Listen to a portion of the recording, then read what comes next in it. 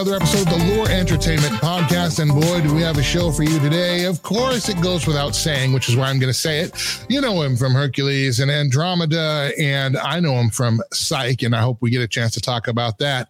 The one, the only actor, writer, director, Kevin Sorbo. Thank you for being on the show today. My pleasure. Good to be here. All right. Well, we let's get right into this. I know time is precious. Let's start off with Miracle in East Texas. You've got a brand new movie. It's coming out end of the month. Fathom Events, October 29 and 30. We do have a trailer. We'll put that in post so we can make sure we get the most time with you here. Tell us about Miracle in East Texas. How did it come on your radar? And you also directed too. So Talk a little bit about taking on the task of making this picture and then getting it out. Well, it's a true story, I love true stories. And it's set in 1930. Dan Gordon's a dear friend of ours. Dan Gordon is the writer of this wonderful movie. He wrote Hurricane for Denzel Washington. Denzel won his Oscar. Dan was nominated for original script. He wrote White Earp, Kevin Costner. He wrote 60 episodes of Highway to Heaven for Michael Landon's TV series. Fantastic writer. Yeah. He brought it to me. I fell in love with it. Originally, he wrote the script many years ago for Robert Redford and Paul Newman. How about that? And scheduling and all the stuff back and forth, it just never really happened. And they both felt after doing Butch Cassidy and Sundance Kid and The Sting that they just kind of wanted to leave it at that. They just had two big hits with that. They didn't want to. I don't know. They just didn't want to jump back in that again as a team again. So they brought it to me. I fell in love with the script right away. It's about two con men that went through Oklahoma and Texas in 1930. This is right in the heart of the Depression. They went through. Yeah. During that time, and they would woo widows out of their money on fake oil wells. They would sell 500% of the shares. As you know, you can only have 100% anything. So they were really big con artists. And by the time we got to Kilgore, Texas, they strike oil totally by accident. The character I played, he wanted out. And he said, let's get out of here we can't bring this oil in. Let's just cap it and get out of here. Well, John Ratzenberger's character wanted to bring it in. He said, look, I'm an oil man. I've always wanted to bring it on. I said, dude, we're going to get arrested. And he was like, no, they'll never arrest us because we're going to make it very rich for everybody in this area. Well, of course, we get arrested and all the widows come down for the trial. But there's more to the title than Miracle in East Texas. It's not giving it away that they strike oil. What gives away, what I'm not going to give away is what happens post-oil strike, what happens to them and the miracles that happen in their lives as well. It's won 10 film festivals, best romantic comedy, best faith-based movie, best judges, audience favorite. It's a PG-rated movie. I love the fact that they can't pigeonhole this movie into one category because it covers a lot of categories, but it's a wonderful, wonderful movie. And I just showed it to 400 oil men in Oklahoma City, oil men and women.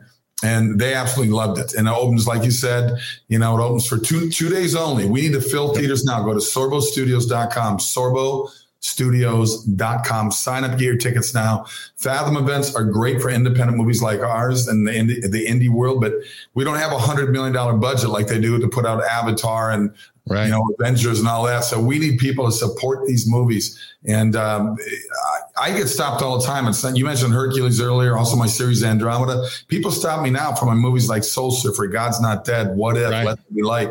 They want more movies like that. This is the movie. There you go right there. There's the little miniature. Actually, there's a bigger poster size. That's your backdrop. Yeah. But there's a poster for it right there. It's a wonderful movie. And I hope people will check it out. And October 29th is when it first comes out.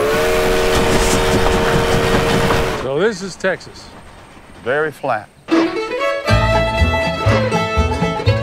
I just believe the hand of Providence has been guiding our every step. We're going to hit oil right here on your plate. Doc Boyd and Daniel.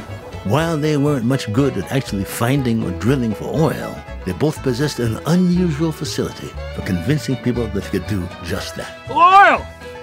I've never felt it so strong in all my life! Widows were the mother's milk of the petroleum hustle.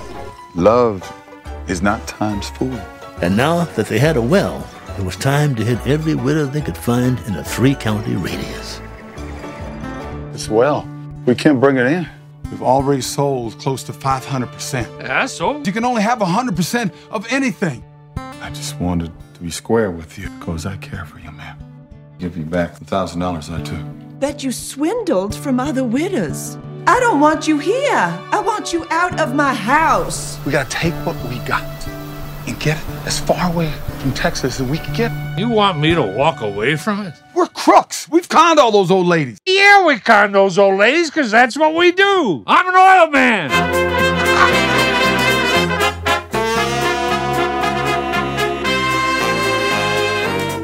Praise Jesus in all his glory. Lotharios. He's talking about you. True hand-to-God miracle is what it is. That's the gospel truth. Leave the rest up to Jesus! God's own bounty. Oil. Black gold. Amen. Amen.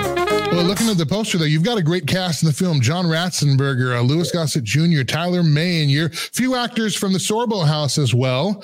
Right. Gwyneth Walsh. Talk about working with that cast. I mean, you know, we have a lot of cinephiles that watch this podcast and then also up and coming filmmakers. And so everybody has their ideas of what actually happens. And of course, you know what actually happens, but you get a cast like that. These are not lightweights. These are people who know what they're doing. Rumors are sometimes you get prima donnas, other times you get people that are as generous as could be. What was it like putting this cast together and working with them during production? Well, it was great. Not only this cast here, but the other cast that's not on this poster that we found up and we shot up in Canada, up in Calgary. And we found some amazing local actors there that bring so much light and laughter and gravitas to this movie.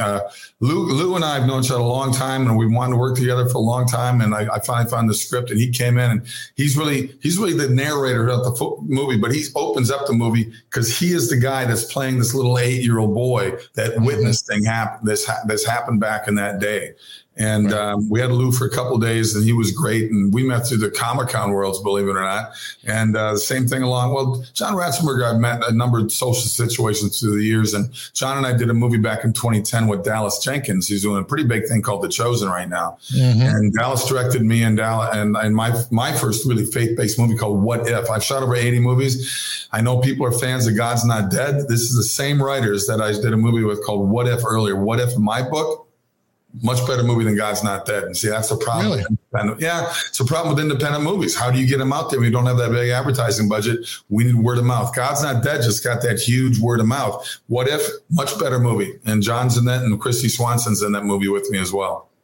We'll come back. We'll underline Miracle in East Texas again at the end of our conversation. I want to move forward just a little bit here. You talk about getting the word out. Well, you are infamous, if I may quote Martin Short from Three Amigos, you are infamous for being canceled by Hollywood. And it's hard to get your word out when Hollywood says, we don't want your word at all.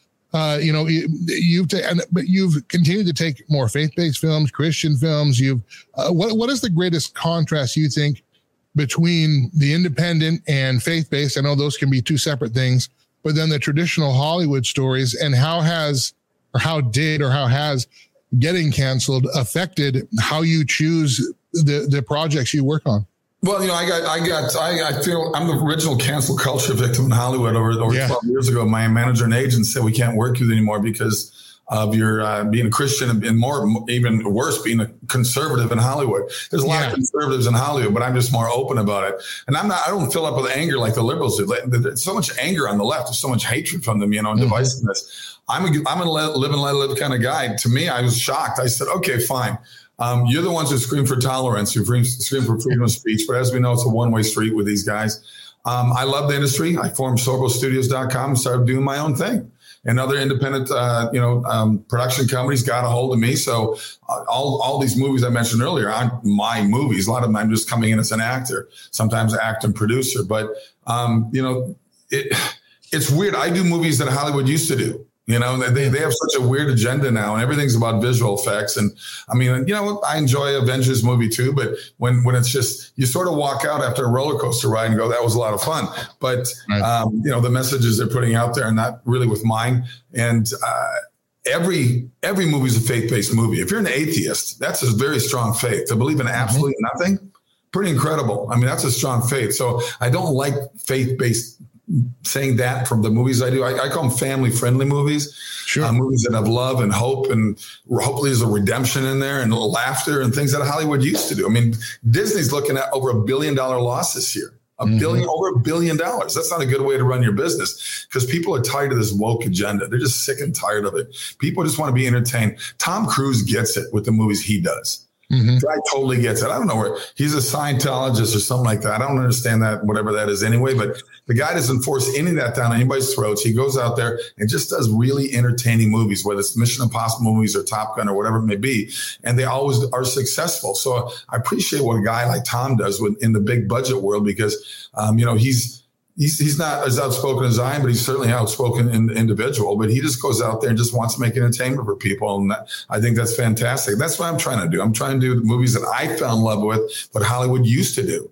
So I'm doing more of those myself. Before we move on to the next section, I want to make sure you've also got a children's book, Test of Lionhood, out through Brave Books, bravebooks.com. Talk a little bit about the book and why you wrote Test of Lionhood. There it is. There it is, Test of Lionhood, right there. Go to bravebooks.com. You can get a free signed copy of my book at Brave Books, and then you got to join for a year, and you get a new book every single month through Brave Books. They're fantastic people. They're amazing people. And hold on. Comedian JP Sears, a buddy of mine, his just came out this month, so I'm giving Chomp a little run too. There you go. They came to me because I started saying, I'm tired of the sheep being the sheep. I'm tired of the silent majority being silent. How much worse does it have to get in our country, economically, politically, whatever, for people to wake up? Look at the crimes in all the major cities. Look what's going on out there, guys. So I said, we need people to wake up and not be afraid to fight back. And it doesn't be a physical fight back. Just having your voice be heard. Don't be afraid. The press has done such a great job of really silencing the majority. I mean, 95% of the press is liberal, far left, progressive, whatever you want to call it. And they go out there and just attack anybody who has a different ideological point of view from theirs. And I said, this is absolutely ridiculous what's going on in our country right now. And how bad does that have to be with looting going on in stores? Look at all the Targets that closed down. Look at all the businesses moving out of California with their crazy politics and out of Oregon and Washington State. I mean, people need to be lions. I'm saying, I'm here to wake up the lions. I'm getting attacked by the alphabet crowd now, saying I'm anti-trans and homophobic and all this. And I laugh at that because I've been in the business 40 years. Every set I've been on, whether it's a movie or TV show, there's gay people. You won't find one that says he was horrible to me, he was so mean. You won't find one, but they have their narrative and they have their catchphrases and they just stick with it. This book has nothing to do with bashing any group. It's a story about a lion cub that he's he's a 9-year-old kid, and his little sister gets cut by a plant when they're out in the woods near the mountains. He knows he doesn't have time to get back to his home because his father taught him everything about the good and the bads and the dangers that are out there as well. He's got to get past his insecurities, his fear, and he's got to run up that mountain to get that one plant, that one flower that his father told him about that can save his little sister's life, because he doesn't have time to get back to his parents or she's going to die. It's just really about finding your own bravery, and it's kind of letting boys grow up to be men and be strong men and strong fathers. That's all it's about. This isn't anti anything. It's pro-child. Pro-child. That's all it is. Well, that's something we definitely need to be in this country. There's so much that is not pro-child. So appreciate your work on that. All right. Let's get to, we got a few minutes left. Sure. I want to get to some Facebook questions here. We polled our audience and looked for questions. There are many of them. I know, right? So, and I'm going to start, because I have the privilege and the honor of hosting the show. I'm going to start with mine because that's how I roll. I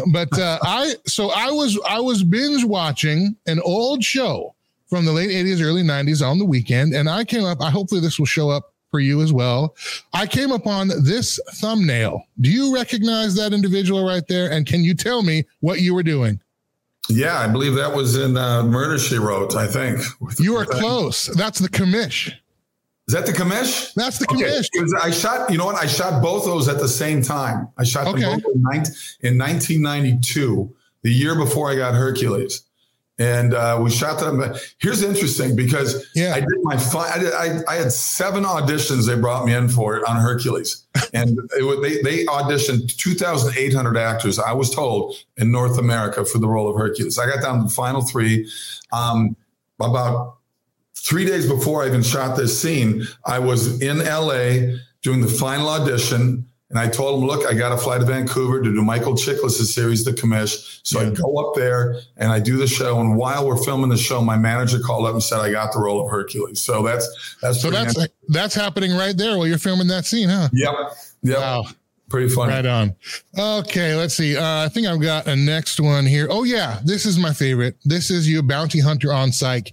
Do you just get like, does your agent or whoever your friends say, hey, we got a guest spot on Psych, just go and do it? And then was it a simple in and out, or what was it like working with those guys? Well, by now I had 7 years on Hercules, which season 3 became the most watched show in the world. And I had 5 seasons on Andromeda, which was the #1 show in America and first run syndication. And that was in 150 countries around the world. So this is about a year after Hercules was done and about the time I started doing more independent movies.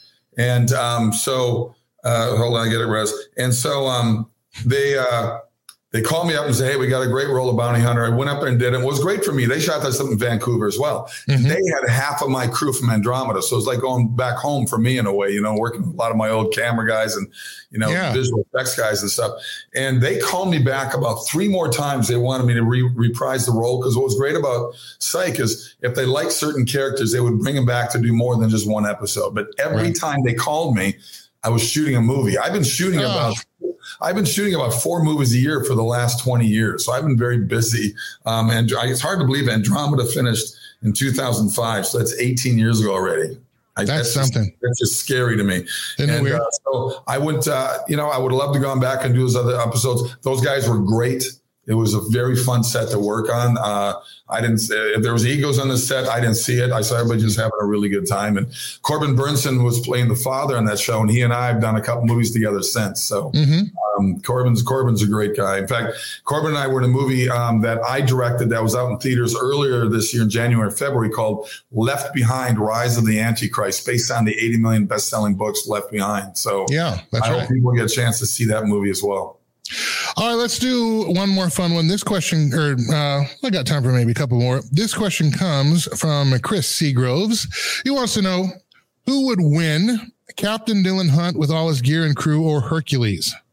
Well, Captain Dylan's ship is pretty badass, I got to say. Because, look, I'm a big fan of the original Star Trek series. Big fan. Okay.